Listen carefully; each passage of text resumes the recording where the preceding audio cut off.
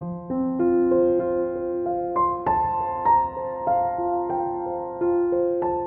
capítulo 1 de Juan en la Biblia narra un momento especial que vivió Natanael.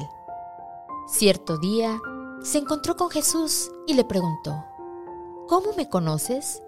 Y Jesús le respondió: Antes que Felipe te llamara, cuando estabas debajo de la higuera, te vi.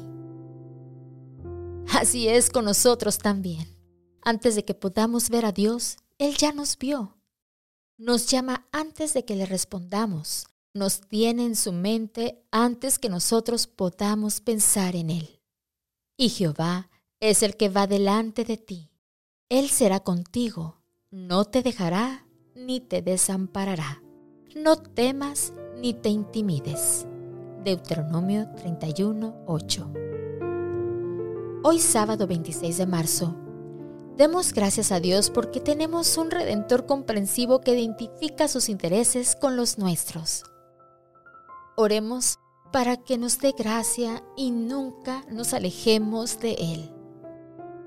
Hoy oramos de forma especial por el país de Santa Lucía en el Caribe.